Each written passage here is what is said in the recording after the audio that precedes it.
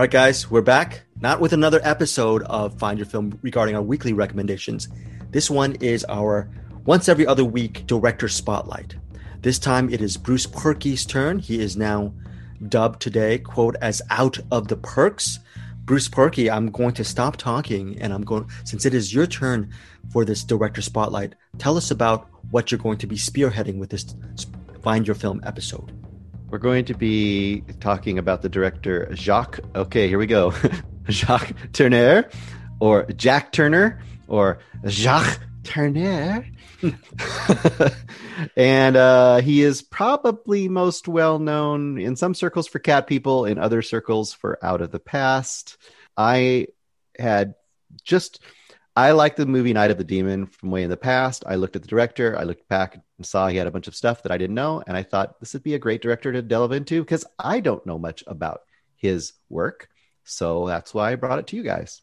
And what were the two movies right off the bat that you just chose? I guess in kind of cool, but blind fashion. There was a second sort of blind fashion. Yeah. So I went to you know how you go to the IMDb page of anything and it'll show you like the top four, the four they're known for kind of a thing. And I went for Night of the Demon. I went to Jacques Tourneur, and I saw that one of his was Out of the Past. I thought, okay, that doesn't look like a horror movie, but it's on his top four according to IMDb. So I just said Out of the Past. I saw Robert Mitchum and Kirk Douglas. I thought, well, how bad could it be? So those are the two I picked, was Night of the Demon and Out of the Past. And you have your DVD of Night of the Demon, Curse of the Demon as well, somewhere on your person. And a little bit of a teaser for this full-fledged episode, Eric Holmes, from your, I guess, couple of weeks of watching Tourneur films or reading up about Jacques Tourneur. What are a couple of things that you really found interesting about him as a director? Well, I did like his, like Bruce said, I like his, that he does different things. He handles the horror well, and he handles the kind of film noir really well. I kind of film noir, kind of love story. And he just meshes a bunch of, genres that probably shouldn't work well, but they kind of do. It was like the Joseph Lewis, but then you kind of mix a little bit of Mario Bava in there, or Ida Lupino, and you got quite the cinematic sauce, I would say. Very cool cinematic sauce with Jacques Tourneur. And to Bruce's point, he didn't mind if people called him in America, because he's a French film director. He moved over to America with his filmmaker father. I believe his name is Maurice Tourneur.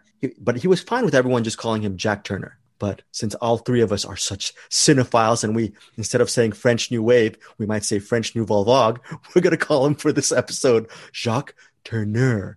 And I'm just going without further ado. One of the things before we start off with our first picture, Out of the Past, I wanted to add that I checked out a couple of his interviews, and he said, this was actually archived by Criterion. He said, well, I just don't like when people make movies that are just really based on reality. And you have to remember, this guy, he was born 1904, died in 1977. So he was of a certain ilk of filmmaking. He said he just wants to take people somewhere. He wants movies to be a form of escapism. Bruce, is that something that you really felt from the movies that you've watched from Tourneur? Yeah, I felt like, well, everything that I've watched of his so far, there is definitely an element of entertainment there. Like, he is wanting to tell you a story. He's not going to get too esoteric. There might be elements to it that are really artistic and beautiful, but at their heart, they're just entertaining stories.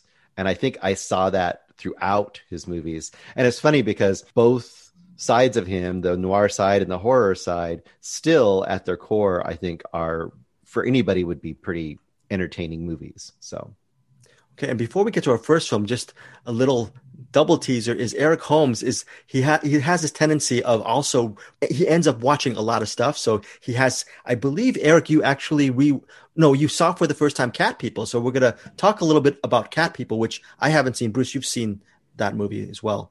Twice, 3 times. Yeah. 3 times. So you got to check that out. You saw Cat People as well, Eric? You saw that movie? Yeah. That was one I thought I was telling you guys off air. I thought I seen it, and I watch it. I'm like, oh no, I have not seen this. I don't know what I was confusing it with, but it was definitely not at all what I expected. And I did watch it and enjoyed it quite a bit. Very cool. That watching of Cat People actually dovetails to some of Eric and Bruce's own aesthetics. I can't wait to hear what Bruce has to say about the trilogy of films that Tourneur made with producer Val Lewton, who I who I thought actually directed Cat People. And that was because I'm ignorant, but he was a producer of Cat People. They were very successful collaborators. Okay, we're going to get to that atmospheric, moody stuff with Lewton, but first, let's get to Bruce Purkey's first pick, the 1947 film Out of the Past, obviously directed by Jacques Tourneur, screenplay by Daniel Main Waring, and based on his novel Build My Gallows High. Love that title, Build My Gallows High. That's an appropriate title for the events that transpire for Out of the Past. So Bruce, your initial thoughts, just talk about the movie overview and, Well, first of all, I mean, now I feel a little more informed on noir. I think my noir history was pretty lacking. And I think through this process, you've definitely introduced me to some more kind of essential noir. So when I saw this movie, which I ended up loving, I was like, wow, this is the noiriest noir I've ever seen. This is so awesome. And I loved the convoluted plot, but it was convoluted in a fantastic way. And I absolutely loved the dialogue. It's got all of those. I mean, this is so quotable. There's so much noiry. I don't know how to describe it. That kind of quippy, tough dude, tough guy, don't give a damn, femme fatale, all this kind of stuff going on in there. And it's just done so well. But then on top of that, there's a lot of style here as well. And then Robert Mitchum, really as the star of this one, I think shines. And then Kirk Douglas, definitely he in a smaller role, you can see like, wow, this guy's going to be something. He's really great. And Jane Greer, right? Jane Greer. Yeah. She's awesome too. So I just love this movie. I loved it throughout. One of my problems as a moviegoer and cinephile is I often miss the target. I like to hang around the fringes and talk about movies I love that are not the bullseye, like right down the middle. And I think right down the middle, Out of the Past could be arguably considered the best or most influential film noir. I mean, it's just a perfect movie. If you want beautiful black and white photography, it's there. If you want an iconic femme fatale performance, you're not going to top Jane Greer in the film. Even though it is, like you said, Robert Mitchum's movie, he's the one who carries the film. You actually feel Jane Greer's presence, like Brando and Colonel Kurtz in Apocalypse Now. You really feel her presence pervade throughout the film. And before we get to you, Eric, just a very quick plot synopsis. Mitchum plays a former private eye. His name's Jeff. Jeff decides, for some reason, he opens up a somewhat abandoned gas station, which probably is making pennies on the dollar. And it's in this really abandoned town. And there's a diner across the street. There's a deaf kid on a bike, and it's a dusty road. And you're wondering, this is a place where people go to either die or for people to forget about them, until from quote unquote out of the past, a mysterious man named Joe, played by Paul Valentine, happens upon the gas station and starts asking the deaf kid, where the heck is Jeff, played by Robert Mitchum? And then after that, you get into Jeff's story as a private eye and his relationship with the aforementioned femme fatale, Kathy, played by Jane Greer. And Kathy is married to this really strong-arming, powerful, very smart crime lord, just evil man named Whit, played by Kirk Douglas. We've been doing Find Your Film for a while. We all know how much Eric Holmes loves Kirk Douglas. I'm going to leave all my comments about Kirk Douglas to Eric Holmes. He's going to have the monopoly on his thoughts on Kirk Douglas on this film. But that's the actual setup. A lot of this story is set in flashback. And we're going to talk a little bit more about the plot details and our thoughts on the movie. But a triple teaser after this spotlight on Jacques Tourneur. All three of us were going to do a special spoiler episode that is exclusive to our website, findyourscene.com, where we will give spoilers on Nightfall, Night of the Demon, and Out of the Past. To me, this is a 4.5 to 5 star film for me. And I think it makes me want to watch this over and over again. And sometimes movies, Bruce and Eric, sometimes movies that are so perfect and obvious as this, I try to stay away from because it's just one of these things. It's just the obvious choice. And if you are a film noir lover, the obvious choice is Out of the Past. Although I spent, Bruce, 30 years watching really B-grade noirs until I got to finally really watching the Michael Jordan of film noirs from the 40s, and that is Out of the Past. Do you feel that strongly about this film, Eric Holmes? And yes, what did you think of Kirk Douglas in this movie? Yes. Well, first of all, once I found out that I think Bruce was the one that mentioned Kirk Douglas, I'm like, oh, well, this movie's going to be a 5 out of 5 for me. Sight unseen. I don't know what it is. I we've mentioned before that I've been going through, slowly going through Kirk Douglas's filmography, and every time he's in a movie, I think the worst one I saw was still really, really, really, really, really, really good. And this is definitely another notch on his perfect streak for me so far. Yeah, this was and of course this is also Robert Mitchum's movie because Kirk Douglas is kind of shows up at the beginning and he shows up at the end, maybe a little bit in between. He's not in it that much. I'd like him to be in the whole thing, but that's not the story they're telling. The Robert Mitchum's character definitely confused me at first because without the knuckle tattoos, I'm like, wait a second. Cape Fear. Wait, Night of the Hunter reference, right? Night of the Hunter reference. Yep. Very cool. Yeah. But Robert Mitchum is really good too. In Night of the Hunter, he's like creepy. In this, he's kind of he has a don't really care attitude. It's like what ooh, they're gonna kill you. Wait, Bruce, what was that? What was that line that I forget the line that you brought up, but pointed out a line that just nails his character perfectly. Oh, I'd have to pull it back up. I don't remember it anymore, but there's like so many good ones. But yeah, there's that one I know you're talking about. It says someone, I'm going to mess this up, but it's something along the lines of, he ain't going to kill me, but if he does, I'm going to be killed last or something. Yes. Something to that effect. And the femme fatale, the Greer, what's her name? Jane Greer. Jane Greer. Yeah. Yeah, she's just constantly trying to get one over on him. And every time he catches her, he's like, oh, you dumb. You dummy. And then this is a fantastic movie. It's hilarious and it's kind of suspenseful, but it's weird because it doesn't get too suspenseful because Robert Mitchum's character just does not care. Like he's just, I'm just going to do my thing. And it's like, well, it could be dangerous. And it's like, I don't know. I'm just gonna smoke, it's cool. And like he just has a really relaxed attitude throughout the whole thing. But it normally that would kill the suspense, but it kind of works in this. I don't know why, but yeah, I love this movie. You know what I found very interesting about Out of the Past is the Jane Greer character, Kathy. She, without giving too much away, she's sort of pretty much the gravitational pull of Out of the Past. She's the center of how everything goes. And whenever there's a femme fatale being the center of everything, it's because, okay, they're the object of the male gaze, the male's obsession, all that stuff. And that's here.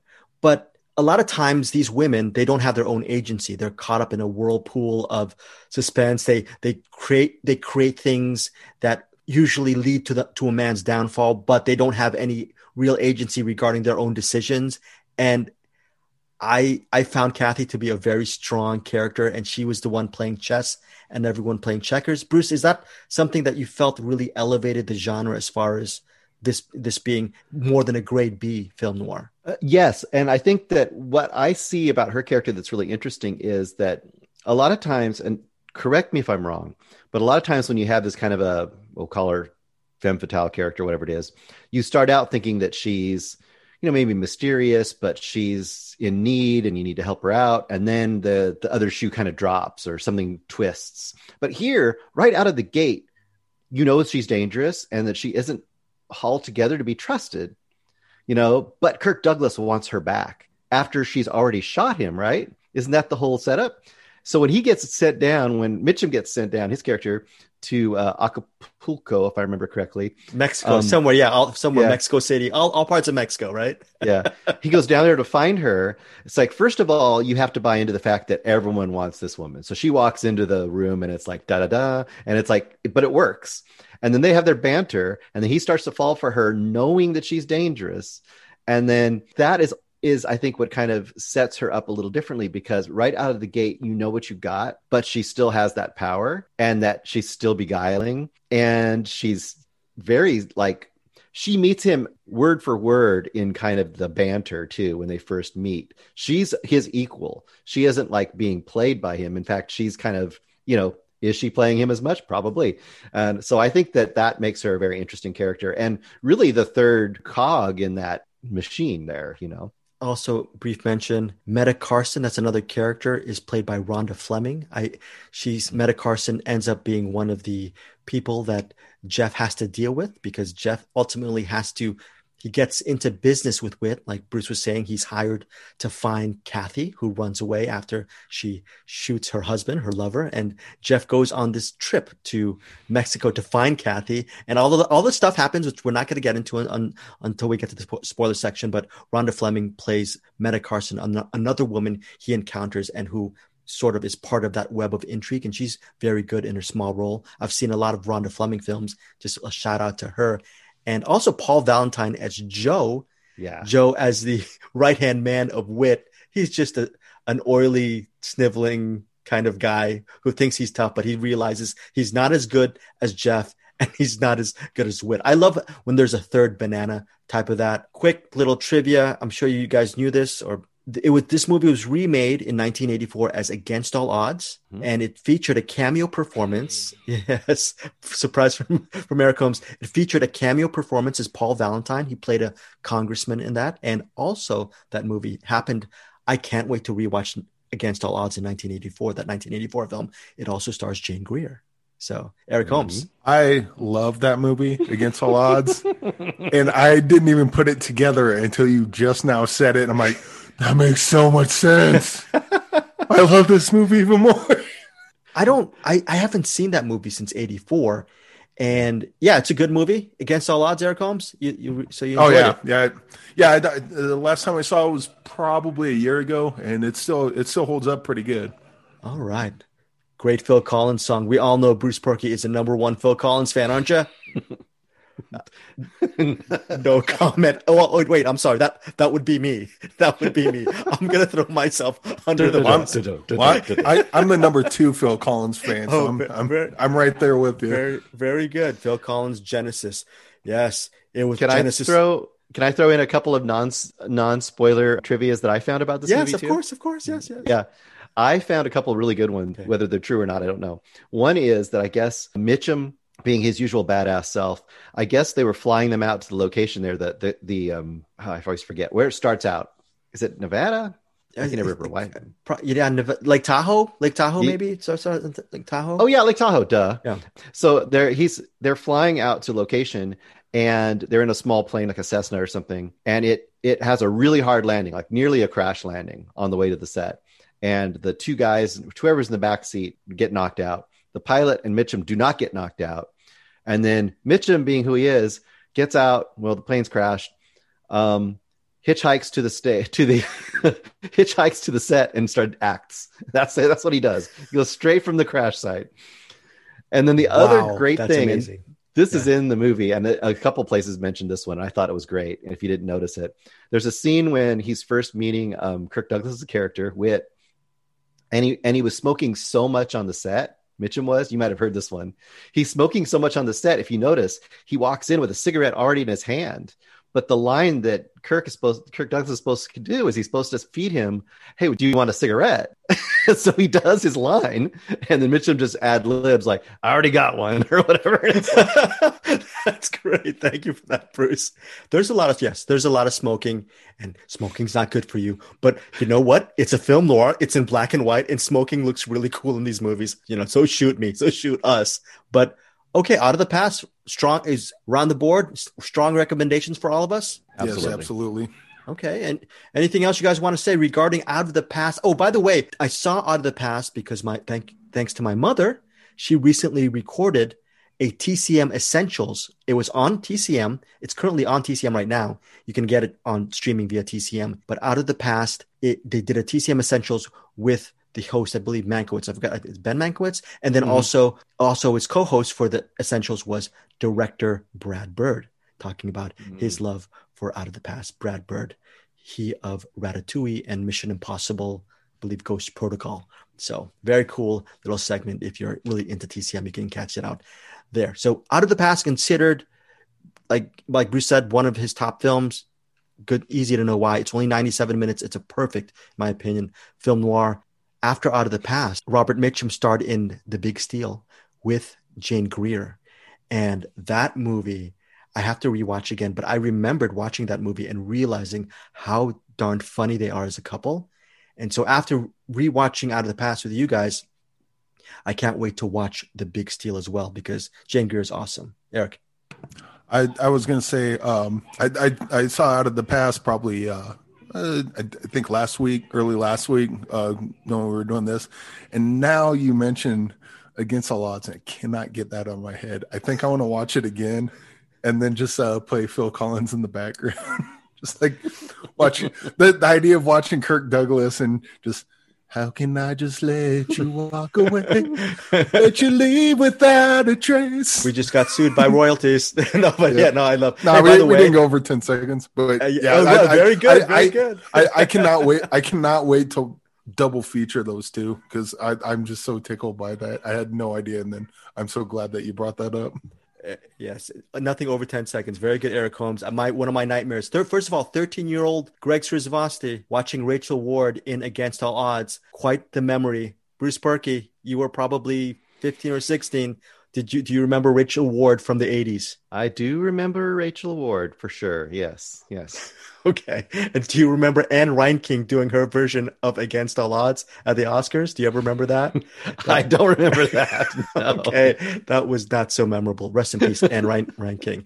But okay, so we are done with Against All Odds. Check out The Big Steal if you can.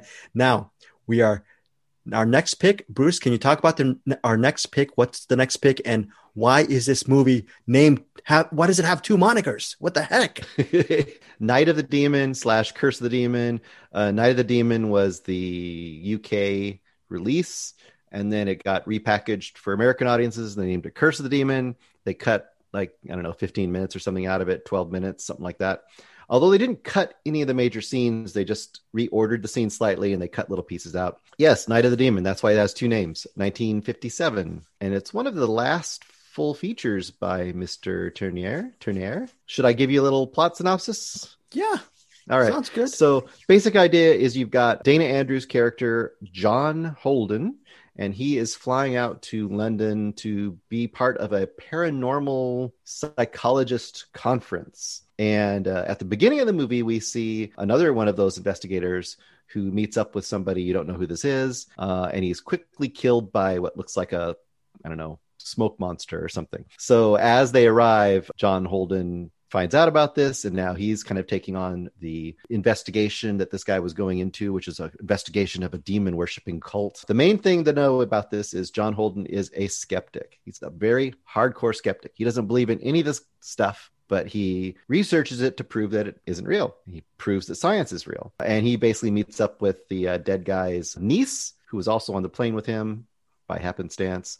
And by the way, his niece is Peggy Cummins. Peggy Cummins, actress Peggy Cummins, best known for her work in Gun Crazy, directed by Joseph H. Lewis. Yes, I saw that too. And then very quickly, he meets up with Carswell, who is the head of this supposed demon cult. And then the intrigue goes from there. That's kind of the setup. Yeah, I really enjoyed this movie. I really loved Night of the Demon. 97 minutes I'm glad I didn't see the 82-minute version, but 97 minutes really went by pretty fast. What really intrigued me was the relationship between John Holden and Dr. Julian Carswell, because he's the antagonist. And I love how sometimes when an antagonist isn't a straight out bad person, meaning they seduce the protagonist into their world, and they just keep on telling them like The Vanishing. I'm thinking, why am I thinking Jeff Bridges in The Vanishing? He's telling John Holden, come on, hang out with me, come to the house, have some tea. I'm playing magic tricks for the kids. Everything's fine, but you better believe that I have these powers with certain demons and all this stuff with the cards. You better believe me. If not, something bad will happen to you, John Holden. So it's kind of a really interesting dance. And Eric, what did you really love? Did you like that relationship between these two men, or what are the elements of this movie that you really enjoyed? Well, first of all, the first time we see the demon at the beginning, the smoke monster, I don't know what you guys thought. That really creeped the hell out of me. I don't know why. Probably because like the one shot that they have, and it's just you can kind of see something in the back in the woods, and it kind of gets closer and closer and closer. And I'm just like, ugh. It was just kind of giving me chills. Even though, I mean, look, you break it down, it looks fake as hell. I don't care. It just it really creeped me out, and I can't quite illustrate why. And Turner hated that special effects moment, right? Really? He didn't want it at all. Mm-mm. He wanted no monster. I mean, it worked for me. So sorry that I like a thing that you hate that you made. How dare you, Eric? Jacques Tourneur only wanted a lot of wind and a parchment that flies away. That's all he wanted. That's all he wanted. I guess like story-wise, that would make sense though, because like you see the demon right off the bat, so you got the skeptic, and it's like right away we're not with them. Because, or not that we're not with them, but it's like, oh, you're going to find out. You're going to find out that it's real demon. But yeah, I guess if you never show the demon, then it becomes does it exist, doesn't it? But we do know it exists because that's one of the first things you see in the movie. So yeah, I guess I could see that. But yeah, I like the smoke demon at the beginning. It creeped the shit out of me. I agree with Bruce. Did you like the smoke? Were you fine with the smoke demon? I was fine with it. Yeah, I'm fine with it. But I mean, I love B movies, sci-fi stuff. And also I saw this when I was pretty young the first time. So I loved it then. So it has that kind of nostalgia aspect to me as well. But I also wanted to mention another little bit of trivia about that. Once they decided they were going to have a monster, they wanted to get Ray Harryhausen to do it, which would have been awesome. But Ray Harryhausen was already working on one of the Sinbad movies, so they couldn't get him. And I was like, damn it. That would have been really cool. Which Sinbad movie was it? Was it Jingle All the Way or? Yes, it was Jingle All the Way. I got jokes for days. Oh, thank you very much. But I like the monster just fine, because honestly, like when you watch this movie, the monster is just kind of an accent piece. But I think, like you said, to me, the real juice of this movie is the Carswell character and their interaction. I love Carswell so much. He's almost like a Bond villain. Oh, he's great. Like, he's better than a Bond villain, because in the movie, Carswell's mother, she's consistently trying to upend him, and he loves his mom so much that he just treats her as an annoyance. But she's literally trying to just throw the rug out from under him through the whole movie. Right. The scene, oh yeah, totally. And the scene where, to me, okay, I don't know what you guys think, but the scene where he's doing magic at a kid's party, and then afterwards, the mom comes up and gets ice cream, and takes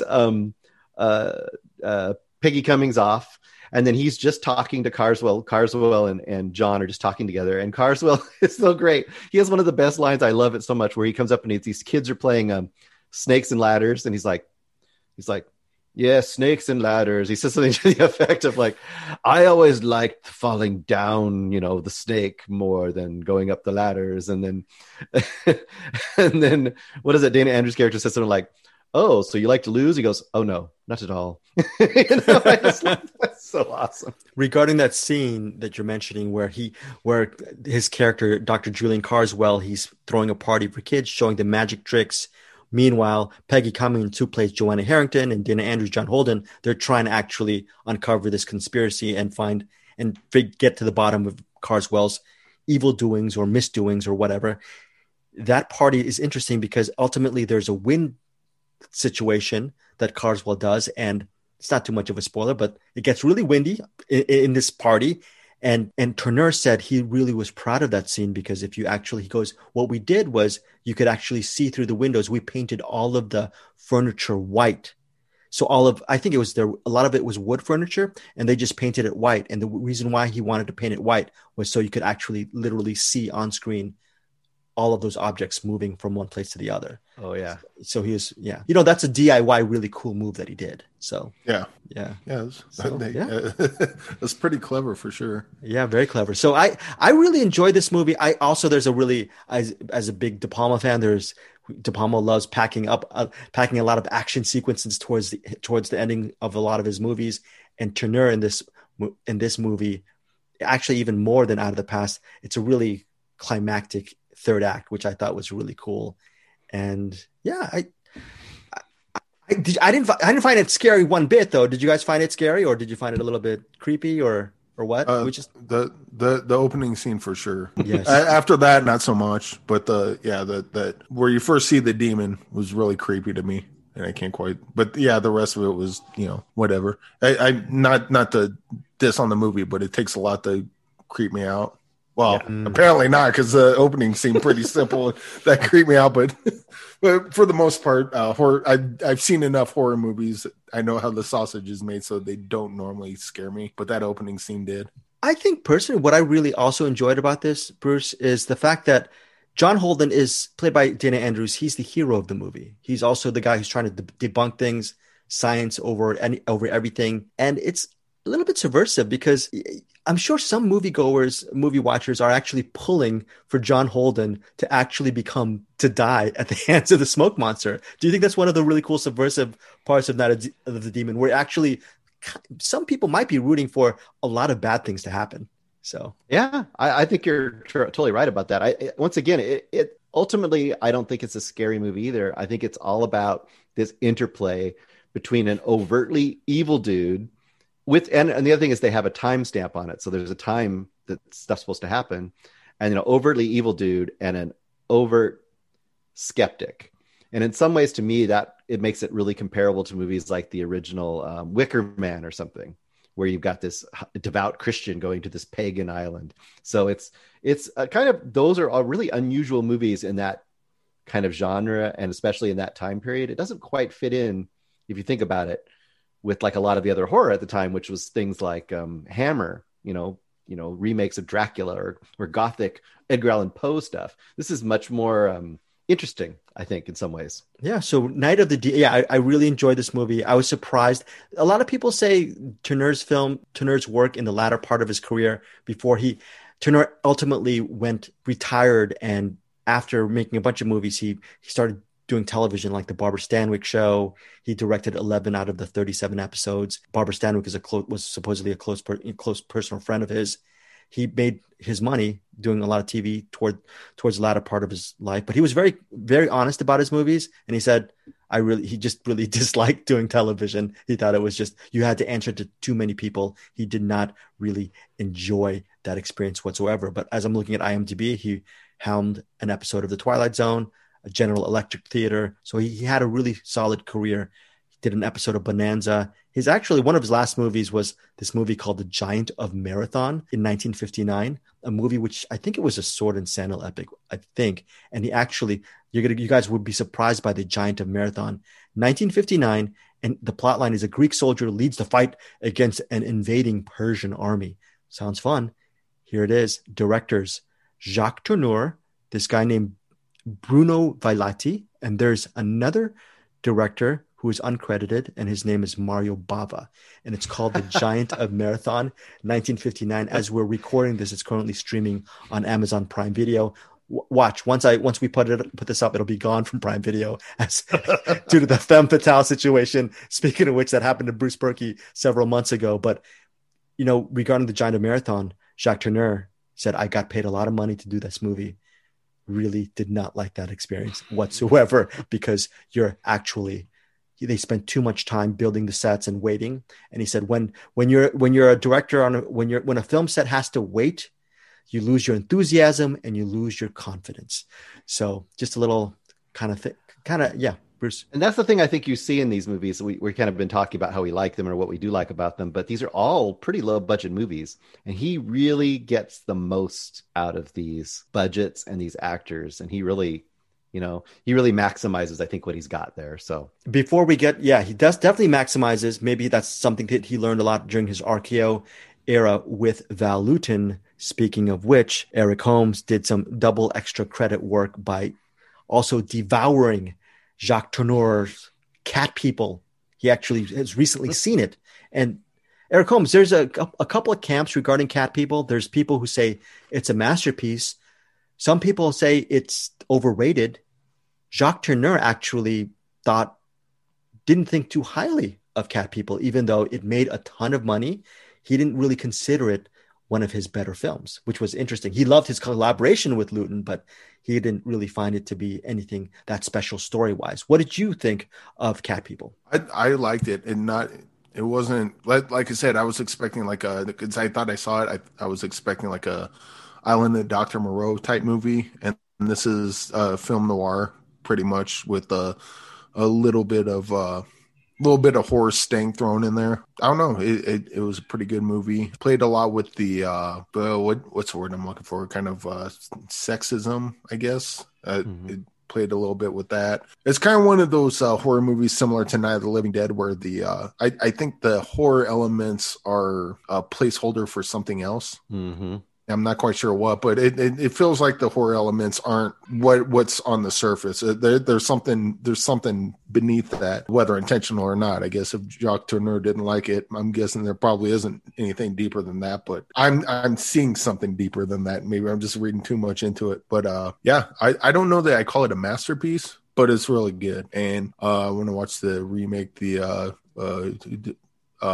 Cat People by Paul Schrader and Nastasia Kinski. Yeah, Nastasia Kinski. I think it was released 1982. Did you find this movie to be even more beautifully photographed than Out of the Past? Because from what little clips I saw, Bruce, can you add to this? It looks like such a beautiful black and white film. It was at the it is really beautiful. I would say the difference to me is that Out of the Past is a complete, assured, perfect movie, you know what I mean? Whereas this movie has parts that are really great. To me, this seems like a younger director's movie where there are certain sequences that are just amazing, and then other sequences that are fine, but they're not going to blow you away necessarily. They're just part of the story.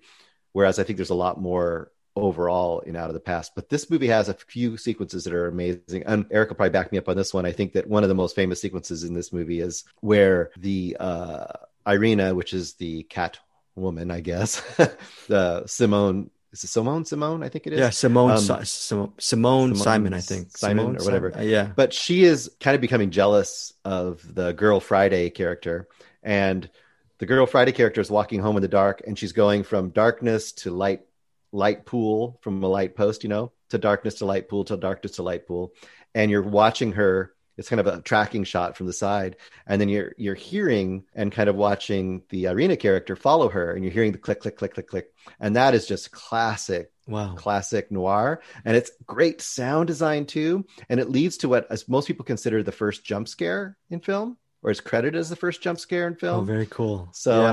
I don't know if Eric remembers that as well, but one of the great things about that, because of course they didn't have any budget to do a lot of actual monster stuff. So to do the transformation, this isn't a spoiler or anything, but there's this great thing where you hear clicking heel, clicking heel, clicking heel as she's following her. And then all of a sudden, from one of the light pools to the other light pool, the clicking stops because obviously she's transformed into a panther. So you're hearing nothing at that point. And that little touch, that's where this movie is singing when it does stuff like that. So, okay. So that is Cat People, released in 1942. We're not going to do a spoiler because I selfishly have not seen the movie and I do not want to know what the freaking ending is. Yeah, so that is Cat People. And where did you see this, Eric Holmes? Did you buy it on YouTube? Did you rent it on YouTube? Is that how you did? Bought it on YouTube. Yes, you are supporting. I'm sure I could have saw it free somewhere, but I just bought it on YouTube. That is very cool. Rich man Eric Holmes throwing down his ducats to YouTube. Hey, here's the thing: the Jacques Tourneur guy, he's an indie filmmaker, and I'm sure it took a lot of time and money to make Cat People. I wanted. Oh, you wanted Eric? Oh, I thought it was me that froze. So it's not me that froze. No, Eric. No, he'll come back. Okay, I'll throw some trivia in here real quick while we're waiting. Yes. Cat People trivia. The only thing about it is there's a place in there where she lives in this big kind of apartment, or not apartment, but this kind of mansion. They reused a Magnificent Amberson set because it didn't have very much money. So If you look at the Magnificent Amberson staircase, you will see that in Cat People. Great piece of trivia. Eric Holmes, you were saying before you got unceremoniously booted off. Oh, I forgot, but I'm sure it was important. You forgot, Eric Holmes. Hey, folks, it's a Saturday, and we're trying to get deep with Jacques Tourneur. You know, so Cat, you were talking about YouTube. You rented it on YouTube. And yeah, Cat People. I'm definitely going to check it out. I think they had a Tourneur retrospective months ago on the Criterion Channel. I can't wait to actually see Cat People. It's only 73 minutes. Eric Holmes, you're going to say. I would say that I know they already remade this movie, but I think I'd have to watch the remake version. But I think this could probably be remade again. Like there's a version of this, like with what Lee Winnell did with Invisible Man, where he took the idea and kind of updated it and added some more kind of social commentary to it. You could do some stuff with this movie, like update it and add kind of I don't know what, but like you could. It's one of those stories that kind of lends itself to more than just the story that it's telling. And I think a remake of this would be really good with someone with the idea, maybe. The 80s remake is pretty good too. I think it's not bad. It's and it's definitely different. So it's different enough that I think you can enjoy it. And it has some more nostalgia effects as well. Plus, if you like the Inglourious Bastards, the David Bowie song, Putting Out Fire with Gasoline, that comes from Cat People. So there you go. The remake. Cool. Do you agree with Eric that it could actually be remade as far as for today as well? I think this is one of those movies like The Thing or certain movies that have, or even Dracula. I mean, that's why I think this works and could work as remakes, because like Eric is saying, there's thematic elements of like repression, sexuality, or whatever it is that can be used as a metaphor for different ages in different ways and still be the same kind of basic structure. So I don't appreciate Bruce Perky looking me dead in the eye when he talked about repression and sexuality. We're moving on.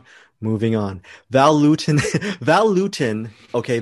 and Jacques Tourneur, 3 films under the RKO banner. Cat People, I Walked with a Zombie, The Leopard Man. Bruce Perky, you've been a lifelong fan of horrors and thrillers and the hybrid, the combination of both. Have you seen the other 2, I Walked with a Zombie, The Leopard Man, or just give us an overview regarding the work of Lewton and Tourneur? Do you think why does it stand out as far as cinema goes? I think just because that kind of aesthetic, it was early when it was really, I think, the first times that you're seeing horror and noir kind of pushed together into kind of a hybrid subgenre. Whereas, I mean, you had gothic, awesome Universal monster stuff, but nothing quite like this. And he was also doing subject matter that was kind of odd. Leopard Man I haven't seen, so I can't quite vouch for that one. But with I Walked with a Zombie, I mean, here you're dealing with like Haitian voodoo and this really moody stuff. And there's some visuals in there that are absolutely amazing. I don't know if some of the stuff ages so well. It's been probably 25, 30 years since I've seen it. So there may be some obvious racial stuff in there that's probably not so great anymore. But if you can put that aside and look at some of the visuals, I think there's probably still a lot to be had there. And I might be wrong. I haven't seen it. So, I mean, I can't vouch exactly for the story there. So. Yeah, Jacques Tourneur discussed his collaboration with Val Lewton. It lasted those 3 films. It's considered, Martin Scorsese did a special segment on the importance of their work together. And Tourneur said what worked about the relationship was Val Lewton was the producer who always had his head in the clouds. He was coming up with these highfalutin ideas, these romantic, poetic ideas, and maybe that translated into their collaboration, while Tourneur considered himself more of a pragmatist. And I forgot who said this about Tourneur, but yes, that's it. Author Richard Matheson, who Eric Holmes knows very well. Author Richard Matheson described Jacques Tourneur as one of the most organized directors he's ever met. So Tourneur, with all these really interesting, fantastical movies we're talking about right now for the spotlight, at the heart of Tourneur was a pragmatist who would, because wasn't armed, unless you're counting The Giant of Marathon, which he disavowed. But most of his work were pretty much, even within the studio system, they were not huge budgeted movies. So he had to work within the system. And within that milieu, within that umbrella, he was very, very organized. And I know one thing, I can't tell the future, but I can tell this part of the future. In the coming weeks, well, maybe months. Wow, I'm knowing the person, maybe even in the coming days. Eric Holmes will watch the Jacques Tourneur film, 1943 film, The Leopard Man, because it is, quote, about, I'm reading from IMDb, plotline, a seemingly tame leopard used for a publicity stunt escapes and kills a young girl, spreading panic throughout a sleepy New Mexico town. Stars Dennis O'Keefe, Margot, Jean Brooks. Don't know these actors very well. Again, directed by Tourneur. Here's the reason why Eric Holmes will watch this movie. The movie is out right now, available, I believe, on Warner Archive Collection. Shout Factory has a special edition as well, I think on Blu-ray available. But commentary feature on The Leopard Man, which I believe is only 73 minutes as well. Very quick film. William Friedkin does audio commentary for The Leopard Man. And this goes back to what Eric Holmes was saying.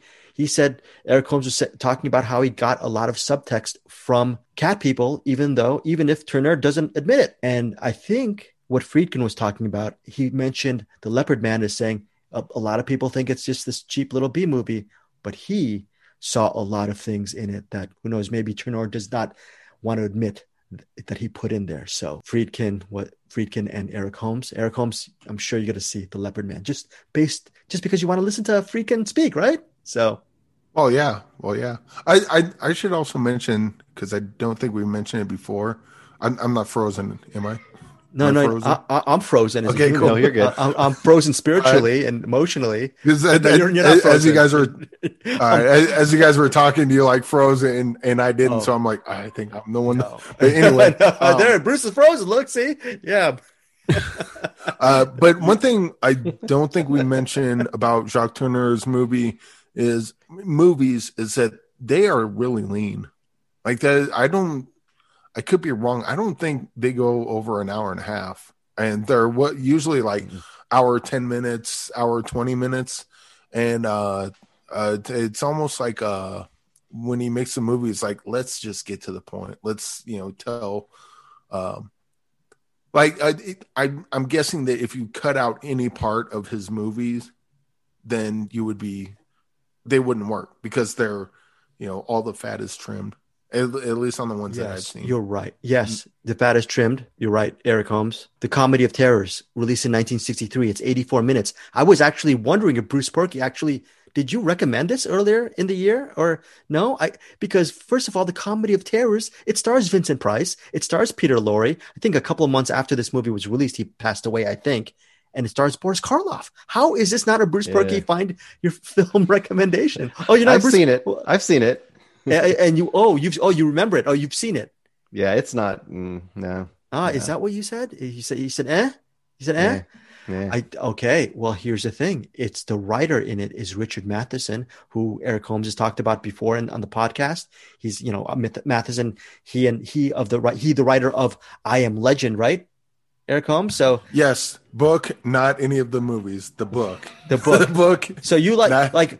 You're right. Just like you like, wait, who do you like? You like Harlan Ellison, if I recall, and you really like the works of Richard Matheson. Yeah. And Dean Koontz. Dean Koontz is all right too. And Dean Koontz, yes, and Dean Koontz. And if I told you this is based on an original screenplay by Richard Matheson, it stars Vincent Price, Peter Lorre, Boris Karloff, and it's directed by Jacques Tourneur, would you watch The Comedy of Terrors, now streaming on Prime Video? I would. And actually, it's funny you mentioned that, because I thought of doing we do the director spotlights, but I was like, Richard Matheson isn't a director, but there's a bunch of movies based on his books and other screenplays. It'd be maybe one of these days in the future I'll throw out a Richard Matheson spotlight. I swear to God, there are no children dying. They're just screaming in the background, and I'll let you guys talk. Listeners, don't worry. Cat people. Listeners, don't worry. Bruce Purkey is calling a number right now. There will be help very, very soon over in Sea Springs. Everything will be fine. Eric Holmes. Oh, I was going to say Eric Holmes. Eric Holmes, are you there? Did you not hear Bruce Purkey's? I asked you if you're going to see Comedy of Terrors, and you said yes. Did you not hear Bruce Purkey's warning about the Comedy of Terrors? You went I don't care. It's you don't care? Matheson. You don't care? Even about me. Even no, he doesn't care about you, Bruce. Even if it sucks, it's like I have to. I just have to. So, okay. I hated all the I Am Legend adaptations, to various degrees, but you still got to watch them. Well, I'm because gonna the original stories are great. So it's always fun to at least see, how they weigh against originals. And yeah, Matheson was so nice to Turner regarding about how him being just a great organized director. And you know what? I don't know if I can really fully forgive Bruce Perky for our differences in The Painted Bird and Fat Man, but I'm gonna tell you, I tried to sneak in and steal the show by watching The Comedy of Terrors 1963, which we just talked about. It's currently streaming on Amazon Prime Video. Bruce Perky is 100% right. This got 6.7 out of 10. Got some really good reviews on IMDb. I was 35 minutes into it. It was a total slog with all of these great actors in it, and it's written by Richard Matheson. My goodness, this movie is close to a bomb. I cannot. Yeah. I thought I unearthed another Tourneur gem, and I was going to steal this friggin' director spotlight from Bruce Perky. Nope, I should have listened to Bruce. Always listen to Bruce, Eric. Thank you. Finally, you're getting the point of this whole podcast. You thought you unearthed a Tourneur gem, but instead you unearthed a Tourneur. He unearthed a tenant. This is our Tenet and Tourneur are a turd. That is our director spotlight. We're finished, folks. Just kidding. Yes, Bruce, I should have listened to you. Next time, warn us when we're doing these director spotlight. Next, if you could turn back time. Read your mind. Okay, I'll read your mind next time, and I will send you telepathically.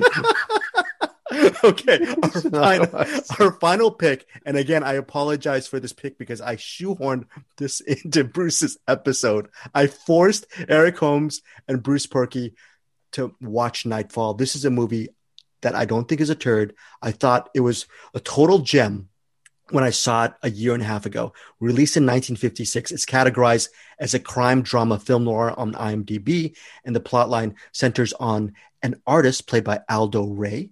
Okay, it starts off with Aldo Ray he plays this guy named James Vanning, and he's an artist living in Hollywood, okay? And he stumbles upon this beautiful model named Mary Gardner, played by Anne Bancroft, okay?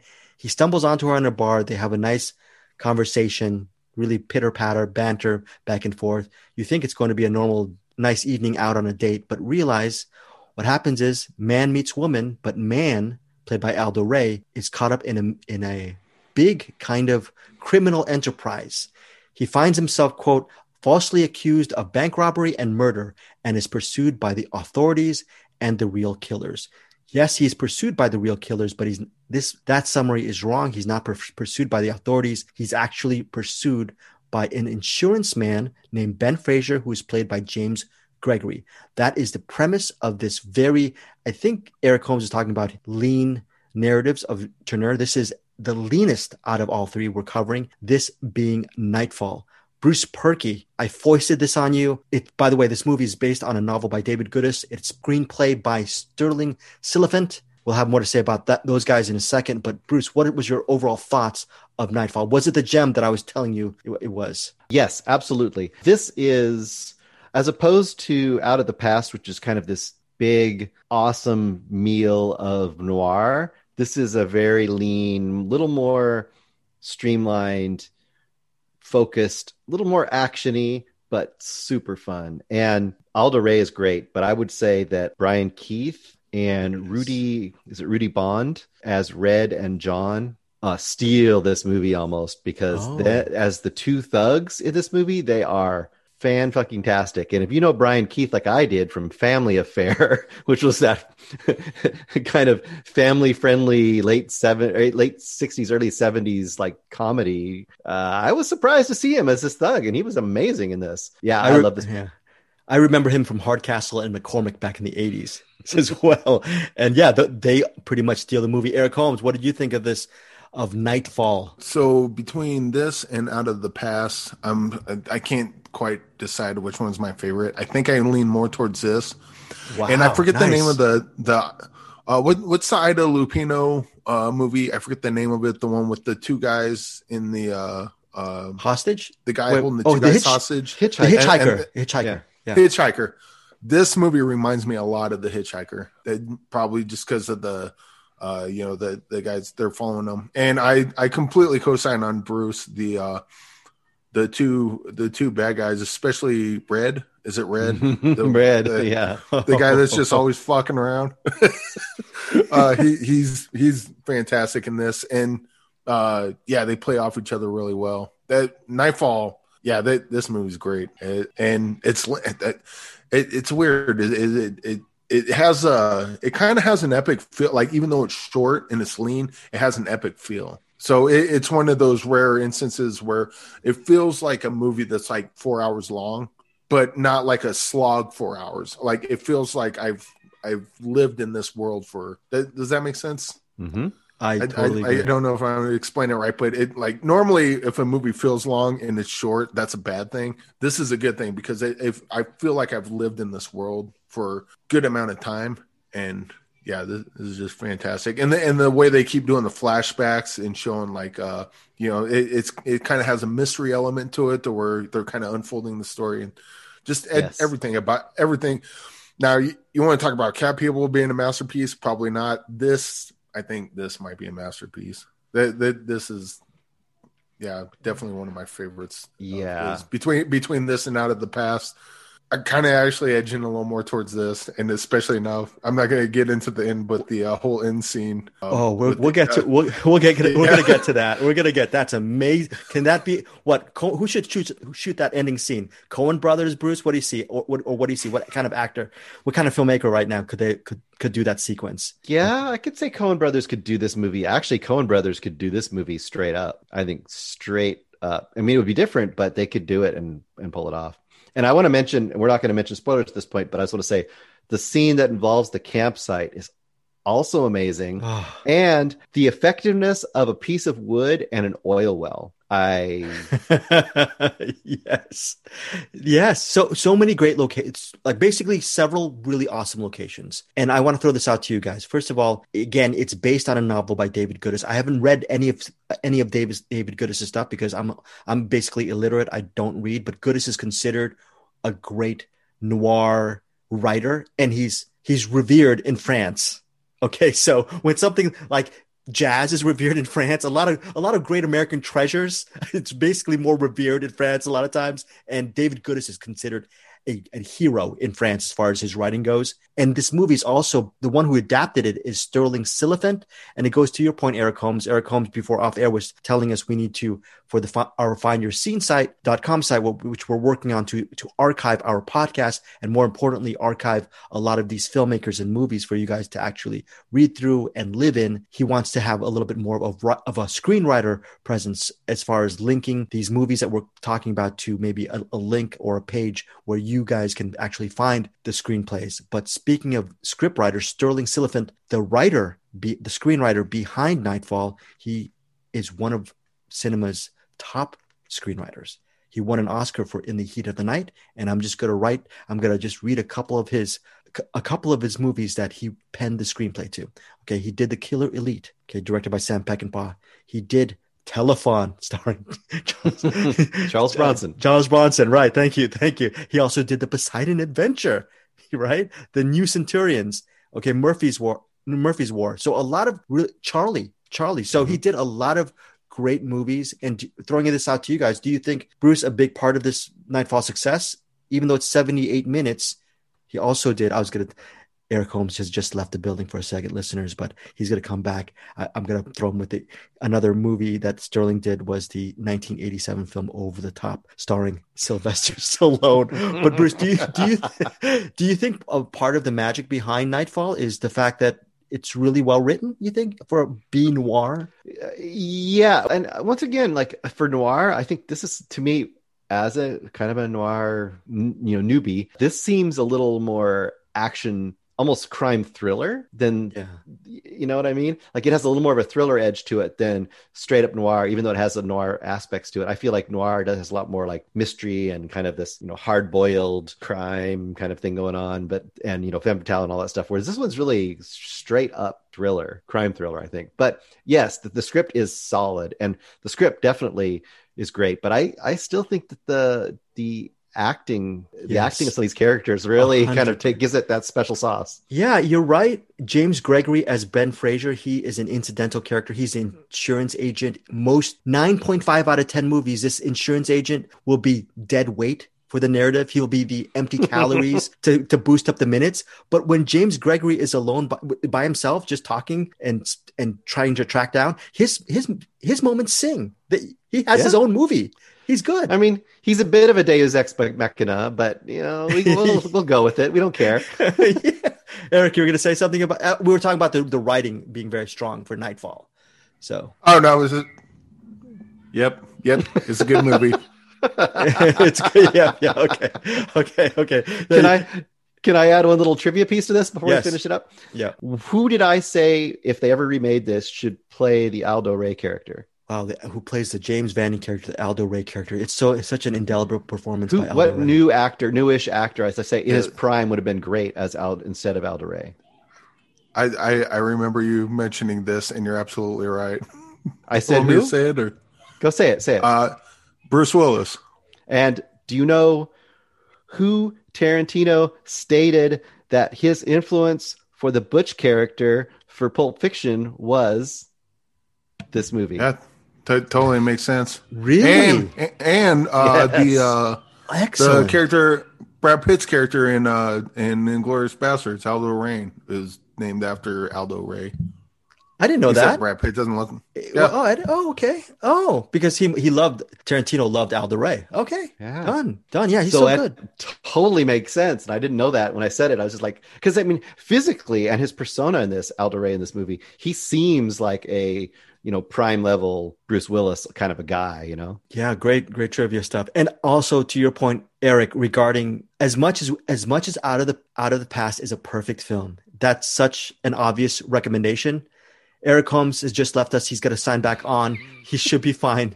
He'll be back on in a second. But as much as it's a perfect film, I would say, yeah, Out of the Past is a perfect noir film, but I would really recommend Nightfall. I mean, my taste, Out of the Past is a better movie. But for me, my personal taste tends to Nightfall. Bruce, what is yours out of the three? I'm kind of with Eric on this one, and I think he should feel okay like going back and forth between the two, because I feel like they're a little bit different animals. So I think you can like them both in their own worlds, because I think they're different. We talk about movies being kinds of meals. Nightfall is like great. It's just like energetic and just kicks you in the teeth kind of a movie. Whereas I feel like Out of the Past is much more of a full luxurious noir sitting all in once. So I like them both, I think, just about equally. Eric Holmes not going to join us for this final segment regarding our conclusions with Jacques Tourneur, because he has a lot things going on in the background with the kids. Not his kids, I think they're his nieces and nephews, but we're going to sum up Jacques Tourneur right now with the director's spotlight. Oh, Eric Holmes is back. He's back. Let me admit him. Yay! Let's see. He's joining. Eric Holmes has joined the chat. Are you joining the chat? So, Bruce, right off the top, I really love this spotlight regarding Jacques Tourneur. I think one of the things, just from these three films, I'm not going to even talk about that Tales of the Terror or whatever that comedy of terror thing, but I'm going to leave that out of the equation. But these three movies, what stood out for me was Jacques Tourneur is pretty much a chameleon. He can do a lot of things, but there's always going to be an expressionistic, moody, atmospheric side to him. We haven't even covered his Westerns. I can't wait to see what some of his Westerns are. By the way, little Tourneur thing before we get to you and Eric is, do you know what his favorite film of all of from his body of work is? Do any of you guys know that? Stars in My Crown, I'm going to guess. Yes, very good researching. The Stars in My Crown was released in 1951. Stars in My Crown. For that movie, it's a Western starring Joel McCrea. Jacques Tourneur actually lessened his director's asking fee, and he made it for the minimum because he loved the story so much. And I was reading on Wikipedia, it says ever since Stars in My Crown, his directing career was never the same, because probably I don't know, because he asked for such a low amount of money. But you know what? After that, he had a full close to how many? Yeah, he had a 15-year career after that, and he's made such really interesting things. What really he made Nightfall and Night of the Demon within a year of each other. Yeah, right. Yeah, so he was still vital. He was still very vital. I found him to be more of a chameleon than anything else, and I thought that was very interesting. I usually prefer directors where I like De Palma, where you just or John Frankenheimer or Lumet, you really just know their stamp. But I really loved how sometimes he let the material sort of speak for itself, and then just make sure he could craft correctly. What really stood out for you about Tourneur, Eric Holmes? To just kind of what you said, the chameleon aspect of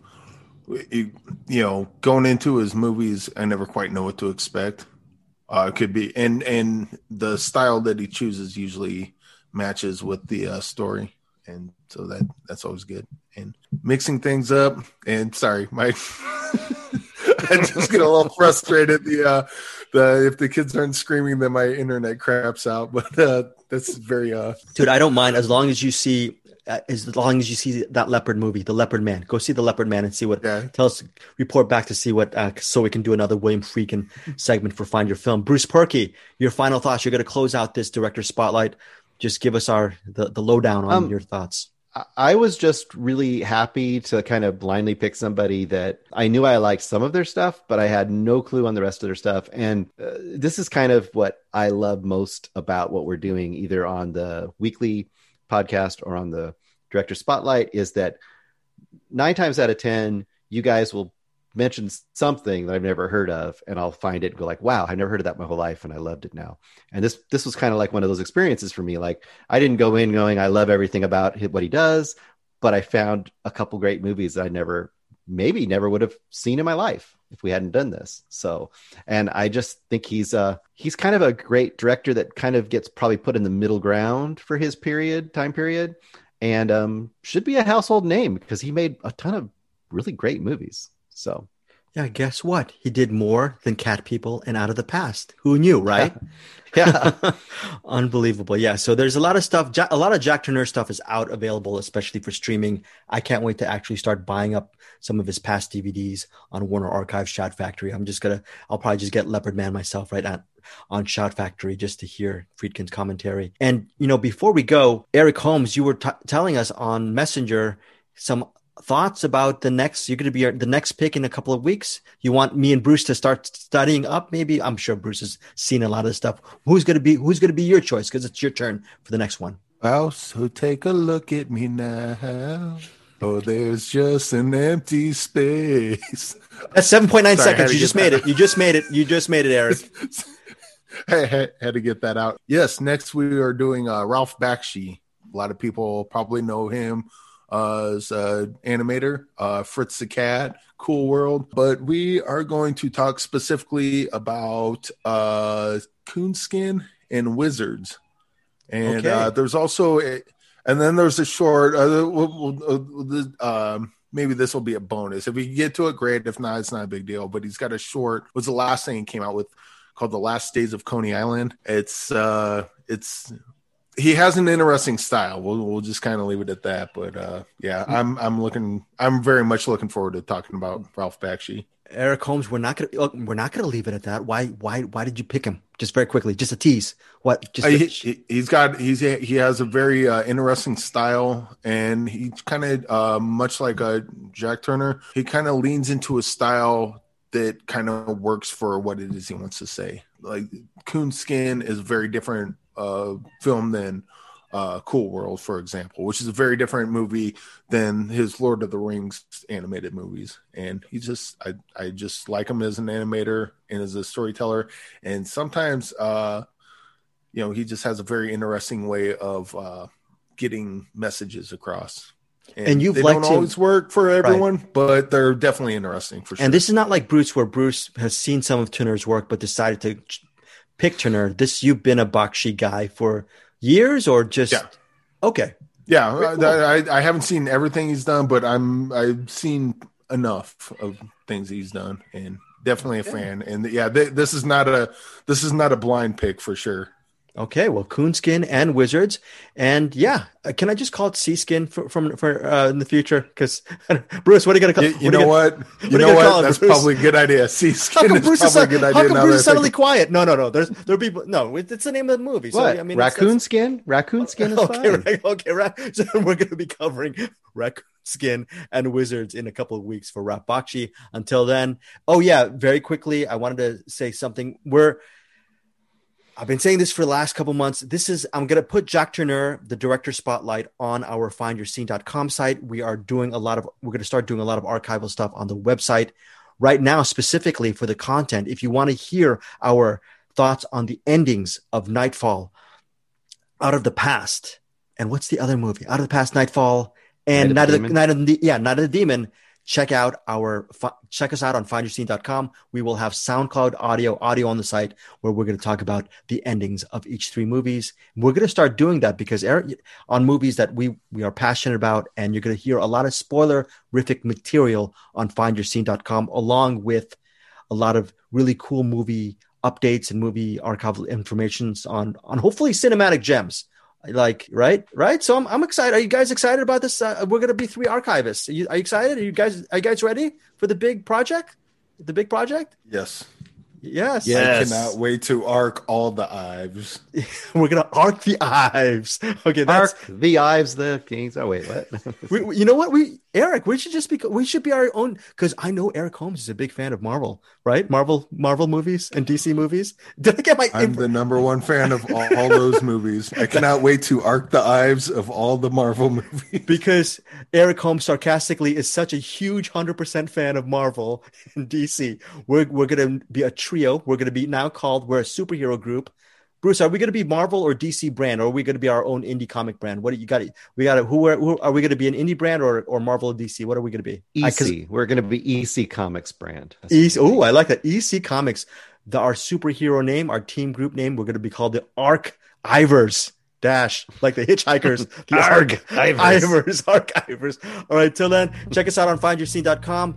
And you can hear our spoilerific stuff on these 3 movies, but more importantly, watch more films of Jacques Tourneur. Bruce, you have the last one. Anything else you want to say before we get out of here? Bruce shakes no, but with Jacques Tourneur, let's say yes. See you guys next week.